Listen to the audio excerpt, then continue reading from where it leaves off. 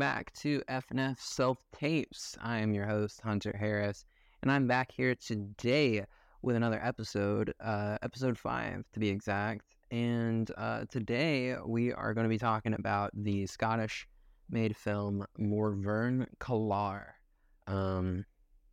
Quick shout out to Zach with a K with a D, a friend of the podcast, who had put this movie forward as a suggestion for a Finding New Films, the Friday pod, the main pod. Put this out as a suggestion 1 week, and it never came to fruition.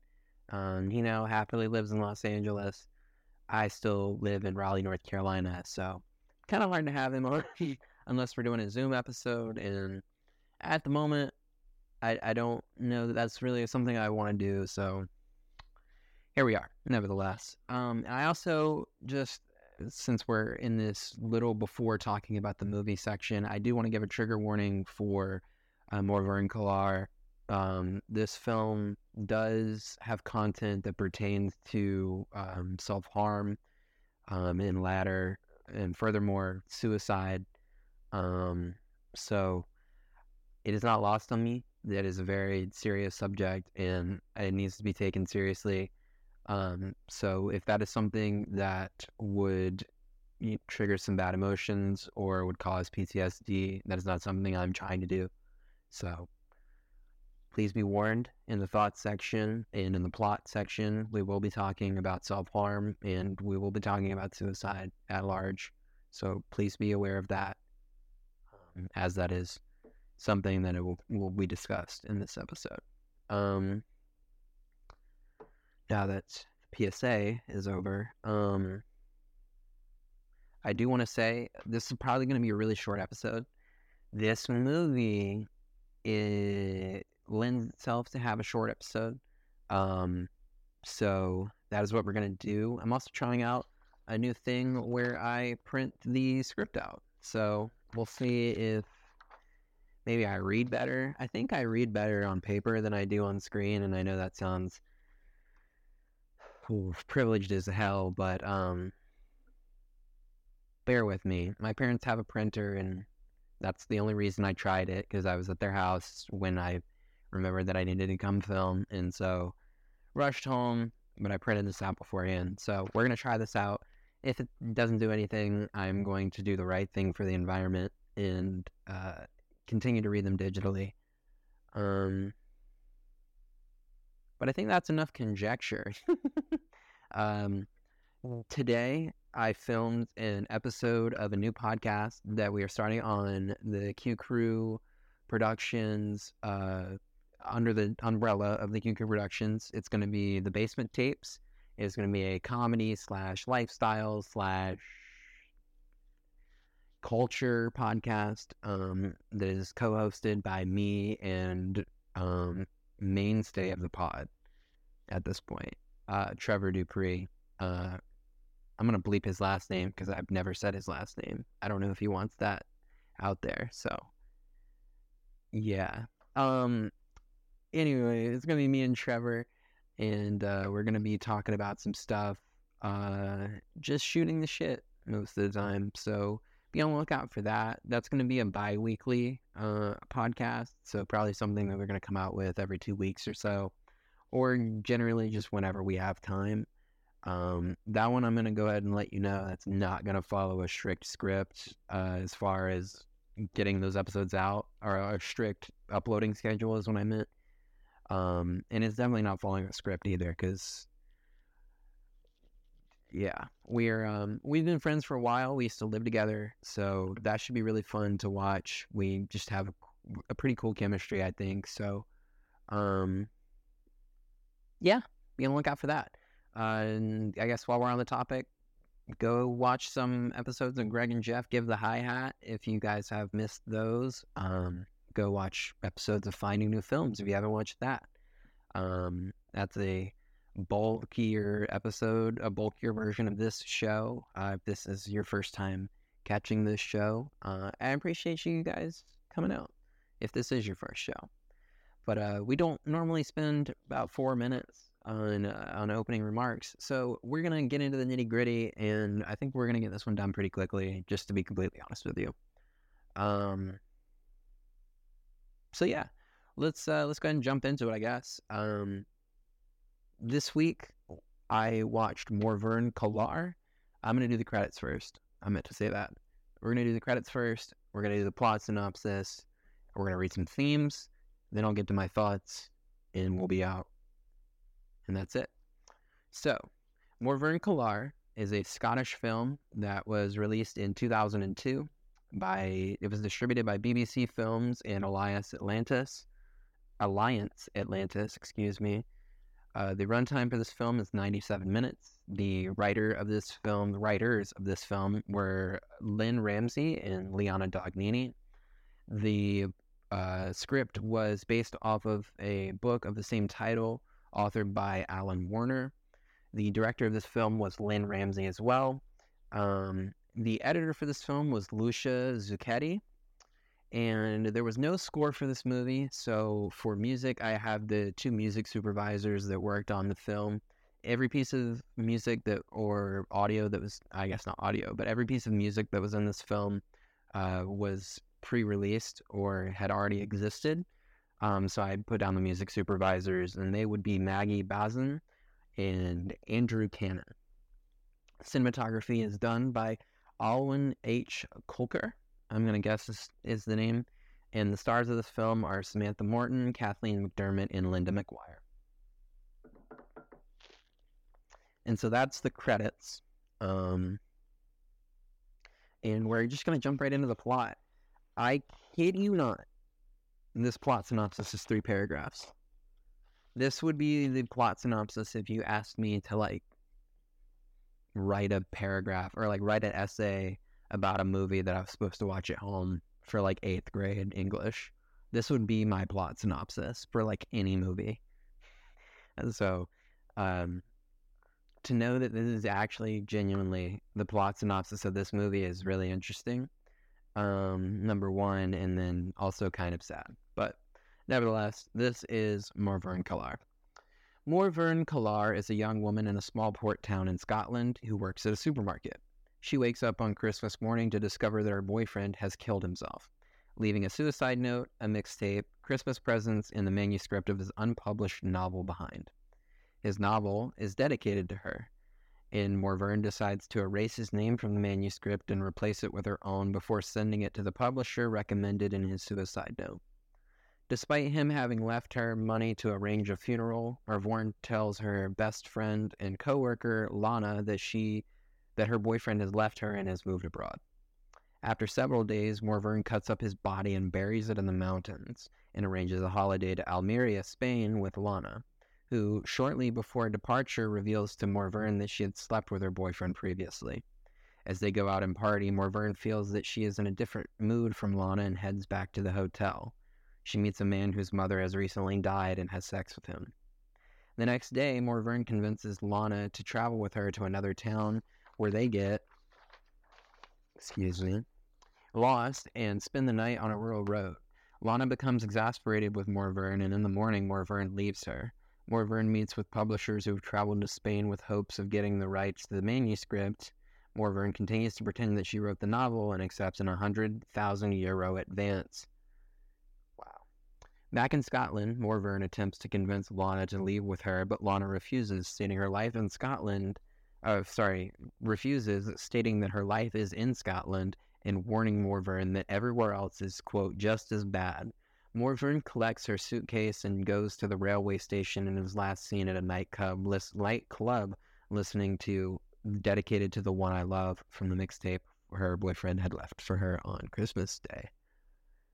And that was Morven, Callar, quite literally. This is a criminally short movie, and it's a movie that criminally has nothing going on. I don't know in recent times that I've seen a movie that deals so heavily with absolutely fucking nothing. Now, I do also want to say, on top of that, this is one of the few movies that can get away with doing absolutely fucking nothing and get away with it. This movie is very taboo. This movie is not for the faint of heart. This movie is for people who love movies. And this movie has no right to be popular. And I don't say that to be mean.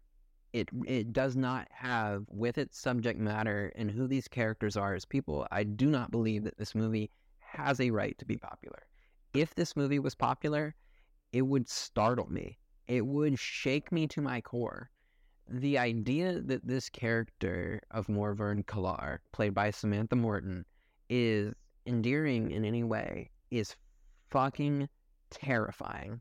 I'm sorry if you can hear me hitting my chair, but holy shit, that is terrifying to think that legitimately anybody would find this character to be endearing, to find a relatability in this character, honestly, genuinely anything. And I also feel the same way about a lot of serial murderers in films that are supposed to be portrayed as the protagonist. I don't understand how serial murder has become a babyface tactic. I really don't. However, this movie, I do feel like does not try to do like what action movies do, where they make serial murders into protagonists.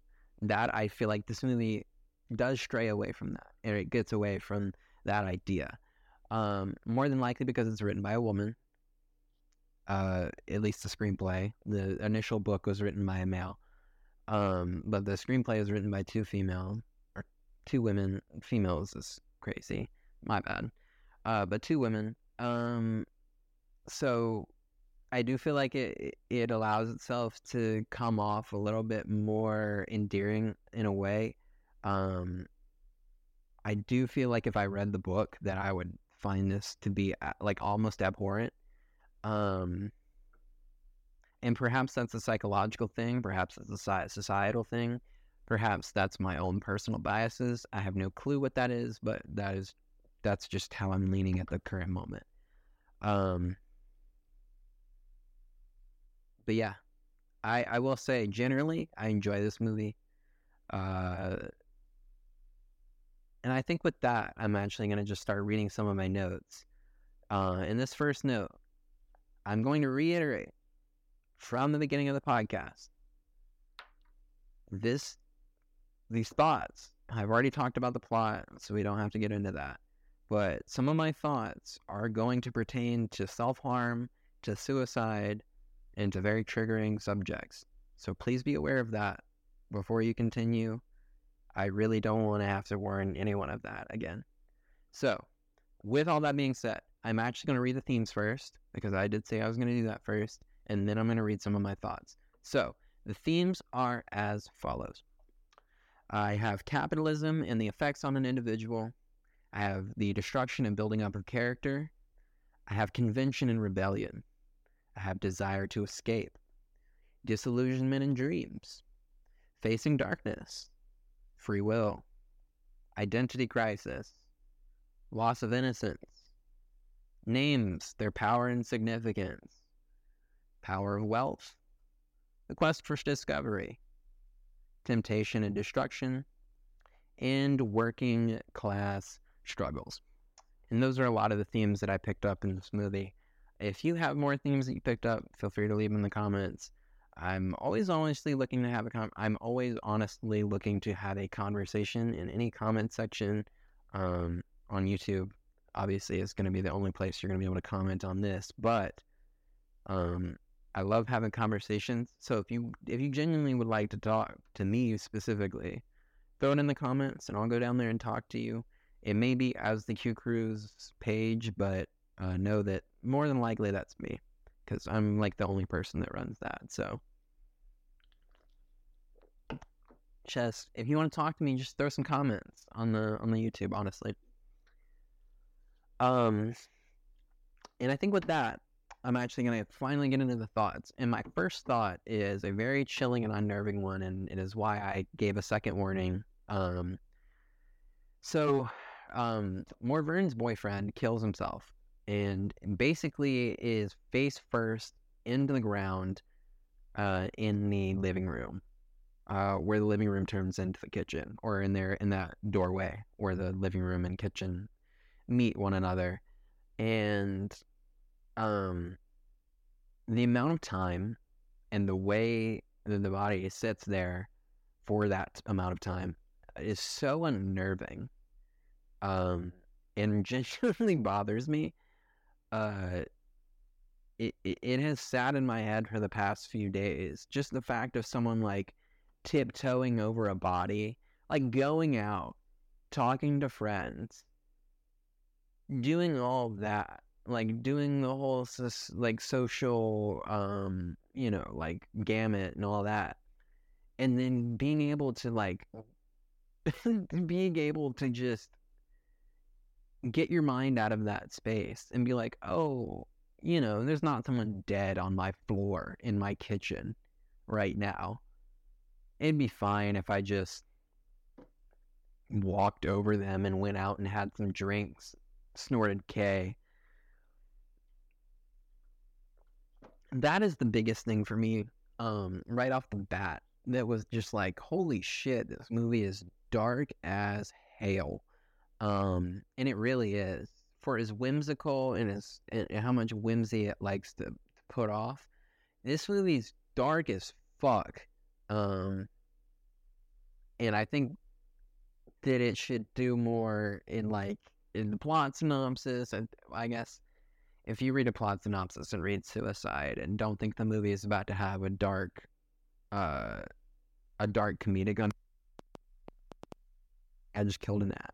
And it's not going to have a dark comedic undertone. I don't think you understand the type of, the mind of the person who wants to kill themselves. I feel like a lot of people who are in that position find it very hard to take life seriously, find that they find it very hard to really find emotion in much of anything. And I feel like Samantha Morton's character plays up her depression that she would be feeling after having lost her boyfriend in such a way. She plays that perfectly, in my perfectly honest opinion. I don't know about perfectly, actually. She plays it very well, and I think the spaciness that she does play it with as well is also really good. I think she really lends herself. She's very vulnerable in this role, and I really enjoy her role. I think her name is Kathleen McDermott, I want to say. Yep, Kathleen McDermott, who plays the role of Lana. She also plays a very good straight character role. I don't mean like sexuality-wise. I mean in a Lewis and Costello type of way, or Abbott and Costello rather type of way. Straight man and the goofy guy type role. Right? Abbott and Costello. If I'm wrong on that, I'm sorry, but nevertheless, yeah, basically, she plays a great straight woman in this role, and it deserves to be pointed out because she does a really good job of like, while at the same time having human qualities of like wanting to explore and wanting to, like branch out in certain ways. I think she also has a great sense of like, okay, but I need to like reel this back into a relatable human mind, and I think she does that pretty effectively in this movie. So those were two really positives about the movie. The main dynamic is really well acted, and they also have good chemistry. So I think that plays to the movie's benefit in a very, very strong way. And that's, I think, really all I need to say about that. I want to note that the bathtub scenes, both of them, are very interesting. The one scene where she's by herself and she spends too much time underwater, simulating that almost like she is trying to also self-harm, just in a different way. That is very prescient. It's very at the forefront, and I think it's an interesting thing to note after you suffer such immense loss, that you do sometimes kind of just feel like all I want to do is die too. I think it's very human. I think it's very natural, and it gave me a clear avenue to empathize with Morven, even though she goes on to do some absolutely heinous shit. Just that ability to open that door to empathize with a character who is also capable of being morally to be able to open the door to be able to empathize with a character who then becomes so morally irreprehensible is masterclass for me. And to be honest, I've seen Lynn Ramsey's work before. I saw her film Let's Talk About Kevin. And if you haven't seen that film, heavily recommend. It's I think it's genuinely one of 4 films that she's ever directed. But it is incredible. It is about a mother, father, and son, and it is about a son who does not like the mom and has a personal vendetta against her, but he is very good at keeping it shut off from the dad, who's actually played by John C. Reilly. So if you really enjoyed that, it's John C. Reilly in one of his little indie roles that he loves to do sometimes, and I love him for doing. And it genuinely is very good. But hearing that was Lynn Ramsey and coming into this movie, you kind of understand the type of vibe that you're going to get. You're going to get placid vibes, and I don't mean that as an insult. It is just you just sit with the characters for sometimes. You just sit there and you watch what they do. You see their quiet moments. You see their intimate moments. You see who they really truly are. And I really enjoy that about a lot of Lynn's movies, or well, I guess about the 2 movies that I've seen of hers, that you really just get to spend time with the characters rather than feel like you have to know everything about them and even know things that they don't know. I really enjoy that this movie kind of just keys you perfectly into like what Morven goes through, and really gives you nothing more than what Morven knows and what Morven is telling to her friends. You see the omniscient point of view, but not in a way where you're seeing Morven's specific thoughts and emotions. You have to read those yourself as if you're kind of just a person that's standing in the room or in the same vicinity as the characters on screen, rather than you really feel like you're seeing like a true narrator omniscient point of view where even the things that Morven wants to hide, you still are seeing them. You only see the things that Morven wants her friends to know.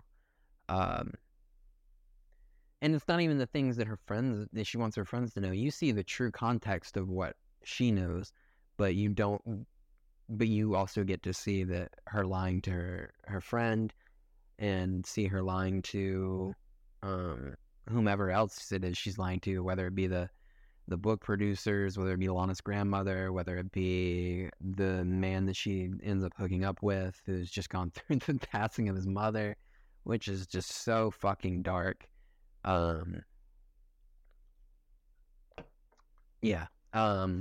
Just wild stuff. I think I need to move on though. I enjoy the Christmas lights blinking. I don't know that it has any crazy meaning or anything like that. I just enjoy it visually, to kind of give this feeling of, again, placidness, but also of catharsis. It's almost like a placid catharsis, if you will. Of like perhaps this character feels calm and collected, but at the same time, like this constant, like, well, I wouldn't say rapid, but like, on a consistent, bing, bing, bing, bing type of type of consistency, I mean, that would annoy the shit out of me if that was blinking over and over, and there has to be a reason that she's not turning it off. So can't help but feel that had some type of further meaning. I didn't quite figure it out, but I did find it to be interesting visually. So even though I don't fully understand exactly why it's being done, I do really enjoy it. So movies can be weird like that, I think. And the scene of her taking her Christmas presents, well, not taking them, but like going through all of her presents and then taking the money out of his back pocket was just kind of hard. Really just kind of hard to watch, because you never find out why this man has killed himself. Ever. You do not find out. For me personally, I feel that it's heavily implicated that that she was in a toxic relationship and perhaps this partner was abusive. That is my personal interpretation of how I felt from what I had seen. That's possibly wrong, so do not take what I say as fact or anything like that. That is how I interpret it, and that is why I think that she is so comfortable with chopping his body up later on in the film. And I feel like that is perhaps why she feels so justified. And I think it is further kind of sewn in when you hear that Lana has, engaged in infidelity with her boyfriend. I think that further just kind of goes to show that she's not being treated with respect, that Morven, that is. And I think it further just goes to show, too, that, she's going to be okay with cutting his body up and throwing it all over the woods. That was one thing that I felt was never really expanded on. I don't know that it necessarily needed to, obviously, but just kind of really interesting as a talking point. And then you see her taking the money out of his back pocket, and you start to wonder, like, okay, well, is she justified in doing that, or is that like is she going out of her way to be petty with that? That I don't know, and I think that's something that to be left up to your interpretation for this sole purpose. Just as one last note I have on my thoughts here, that campfire scene where all the white people are just kind of chanting and going in a circle. I have my notes says white people are crazy. That's it for that first page. I've got, it looks like 1, 2, 3, 4, 5, 6, 7, 8, 9, 10, 11, 12, 13, 14, 15, 16, 17. I got 17 notes left. It seems like a lot. I think I've already probably touched on a few of them, and some of them are probably nothings. One of them I probably don't understand, because that's just the nature of me, but yeah, I got to take a break really quick. That's why I was saying that. I got to take a break really quick. And when we come back, I'm going to finish up my thoughts, and I'm going to throw this on the list, and then I'm going to be out of your hair. But yeah, I really don't have that much more to say. So probably 15 minutes after we get back is probably when it's going to be over. So just be on the lookout. Not on the lookout. Okay, I'm back. And we are back talking about Morven Callar. When I left off on my note about how white people are insane. And it kind of just gets proved to me every day of my life. So I have a very strong belief in the fact that white people are crazy. First-hand accounts as well. I get to see it on a daily basis, so to speak. I thought that spotlight scene was pretty bizarre. I don't exactly remember it incredibly well, but if I remember, oh, you know what? I do remember. She is standing on the bank, and this fisherman shines a spotlight on her, and she starts acting sexy for no reason, and that's really it. I didn't quite get it. I don't know that it's for me to get, and so I'll just leave it there. Uh, one thing that I did find to be funny, just in a weirdly ironic type of way, just her tweaking off her ass, trying to find her nail on the floor was really funny. Yeah, that's really it. And there's nothing more really needs to be said about that. I thought the grandmother in the film was really funny. I thought them taking the piss out of her was pretty funny, like making fun of her and stuff. If you're not up on British lingo, basically like them making fun of the grandma was pretty funny, and being like trying to confuse her. I find that to be funny. When old people are confused, I don't know, man. That's just my bread and butter. But you know, the actress that played the grandmother, I'm pretty sure literally was just someone's grandma that they found off the street, because if not, she's a great actress because she did a great job. I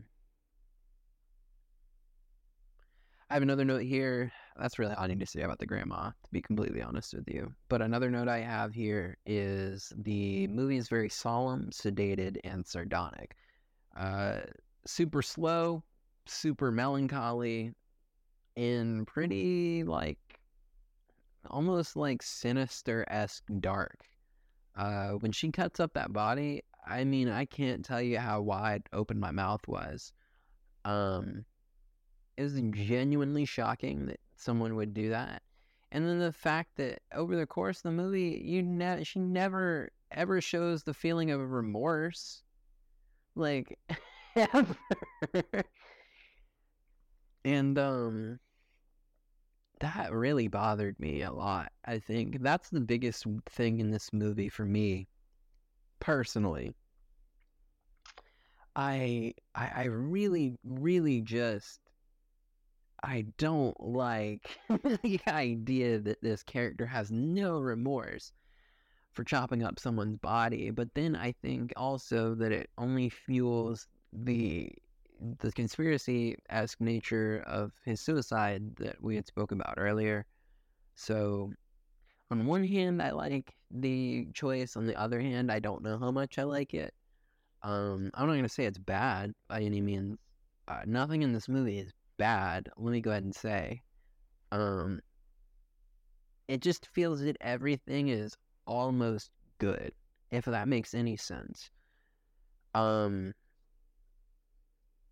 enjoyed her listening to her tape that was made for her for Christmas throughout the whole movie. I thought that was an emotional tie back. I thought that was a good emotional tie back. I almost spilled my beer. I thought that was a good emotional tie back to the boyfriend throughout the whole movie, to kind of remind you that he's there, or that was there at some point. Well, you never really, he's never there in the movie. He's dead by the time the movie is starting. But I really enjoyed the touch of that, of keeping him around. It reminded me a lot, and they don't have a lot to do with each other, but the idea of the boyfriend kind of sticking around and keeping that, like, as a plot point of just having them there always, or having the feeling of them there always, it kind of reminded me a lot of A24's A Ghost Story, that was directed by David Lowery. Incredible movie, in my personal opinion. I can understand, I've seen people say that they hate that movie. Fair point. I'm not going to argue that at all. I personally like this movie, Morven, Callar, and I personally like A Ghost Story a lot. So if that's something that, if this is a movie that you like and you're watching this review because you like this movie, I can't recommend A Ghost Story enough for you. Same type of vibe, same type of feel, really just not as dark, and nowhere close to as sarcastic or cheeky. But yeah, very solemn, sedated, and sardonic.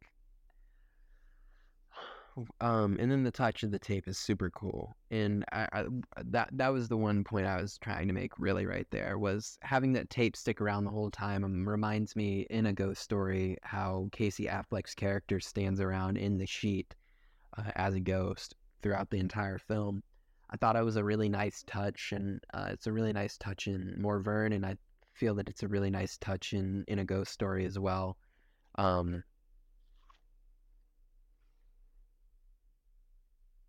Yeah, the body chop up scene was crazy too. Listening to Johnny Cale naked with aviators on, chopping the body up, and having those little squirts of blood just flying onto her, and all that nonsense. Just crazy stuff. I felt like I was in a fever dream. And my next note right after that is Morven is not okay. I really enjoy how important music is to this film, and it carries a very quiet humming chaos that's so unsettling that you almost feel compelled to not look away in case you might miss something that actually feels like important, or actually feels like the story might move. And you know,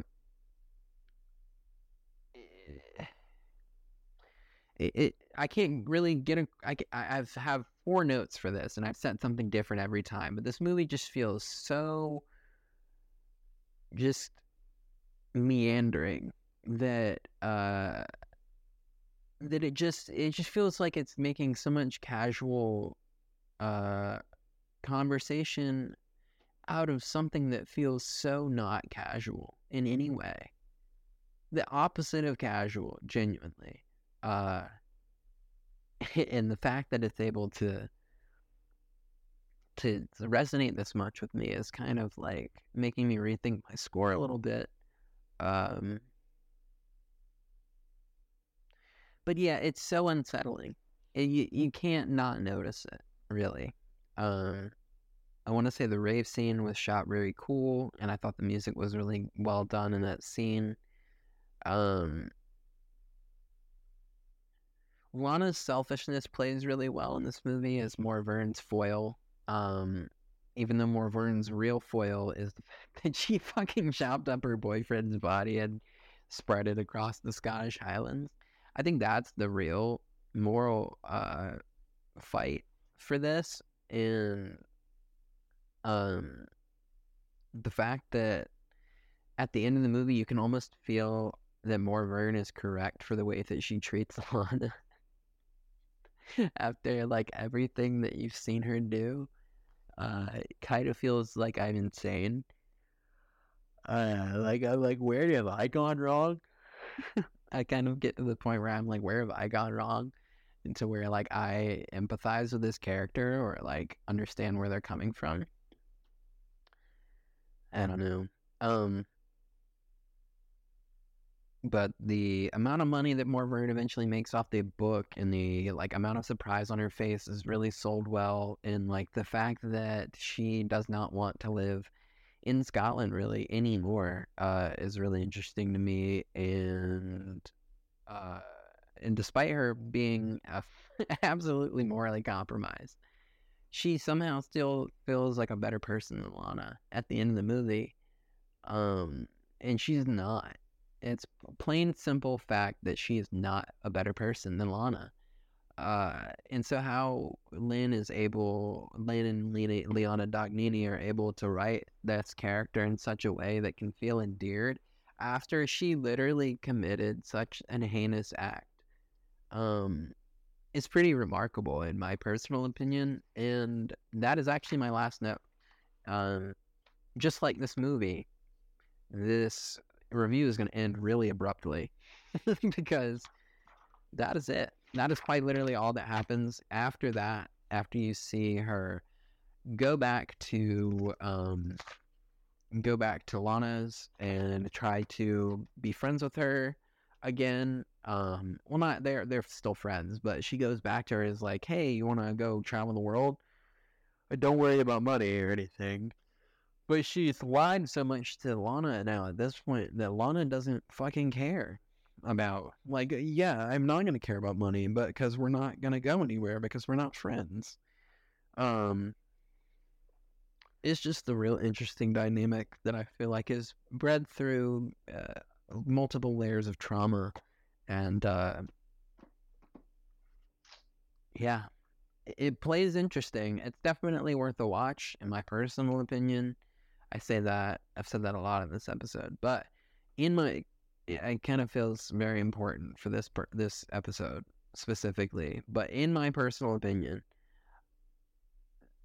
this episode or this movie is one to catch. I don't know how much I will ever watch this movie again, or how much I will rewatch this movie. It is not endearing, and I do not feel endeared to anyone in this movie. Anyone. Not even the boyfriend that commits suicide. Not even him. So, taking all of that into consideration, this movie is really just a test of the human spirit and a test of what it is we all, are able to take, I think, and the amount of shit we're able to take. I think that really is the biggest thing for this movie, as far as themes or ideas go. And now it needs to go on the list because it's that time, and I don't have anything else to talk about. So I'm gonna go ahead and throw it. It's a 6.7, and funnily enough, this has nothing to do with me looking or researching or anything. The last two movies that I've done, actually, you know what? Malcolm X probably is not.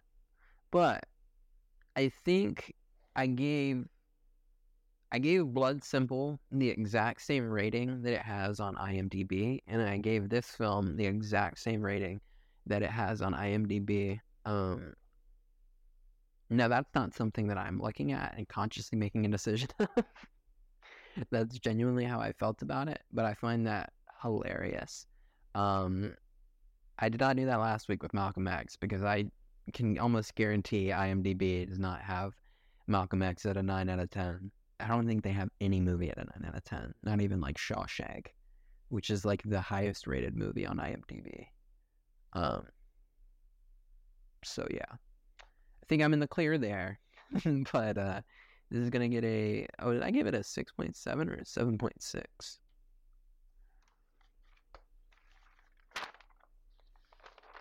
6.7. So this will go down as the lowest rated movie in self-tapes, as of episode 5 at the very least. So what do we need to do now? Yeah, so episode 6, underneath Lost in Translation, which is a good, cool 7.7 over Morven and Callar. So pretty clear very last movie on the list here. But from there, I want to transition to some closing remarks. I want to thank you for watching this episode. If you took the time,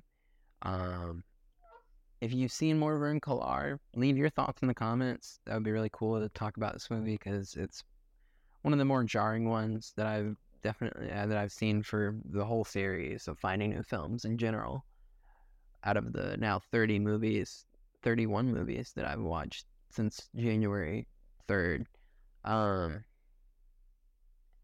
Very weird movie.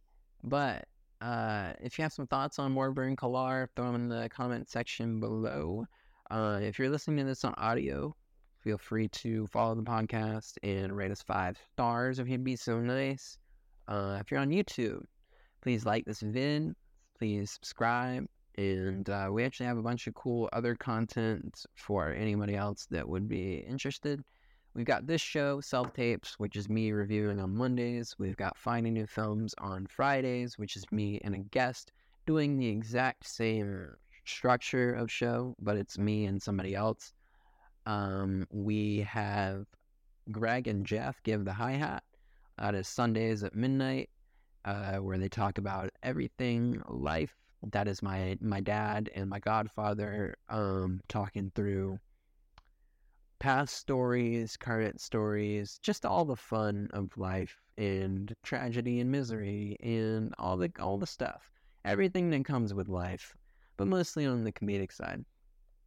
And then coming soon, be on the lookout for this. The basement tapes with Trevor and myself will be coming out very, very soon here. So definitely be on the lookout for that. That is going to be a comedy / lifestyle / culture podcast that we come out with about every 2 weeks. I don't want to give you a set day or anything, but every 2 weeks or so that'll come out, depending on schedules. If one's not going to come out for a long while, we'll definitely make sure to let you guys know. But we have already filmed the first episode, and I really only need to make intros and outros now at this point. We've got a logo and everything, so that is swiftly coming your way, so be on the lookout.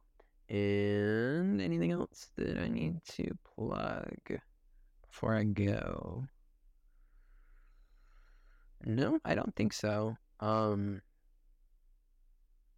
appreciate everybody for coming through. I will see you guys this upcoming Friday on Finding New Films. It is going to be me. I said this on Friday that it was going to be probably me and my dad, but it is not. It's going to be me and Zach with an H. We are going to be doing the base show, Finding New Films. We're going to be watching the all paint. It's hard to explain. I will explain it better when we get there. But we're watching the animated film Loving Vincent from 2017.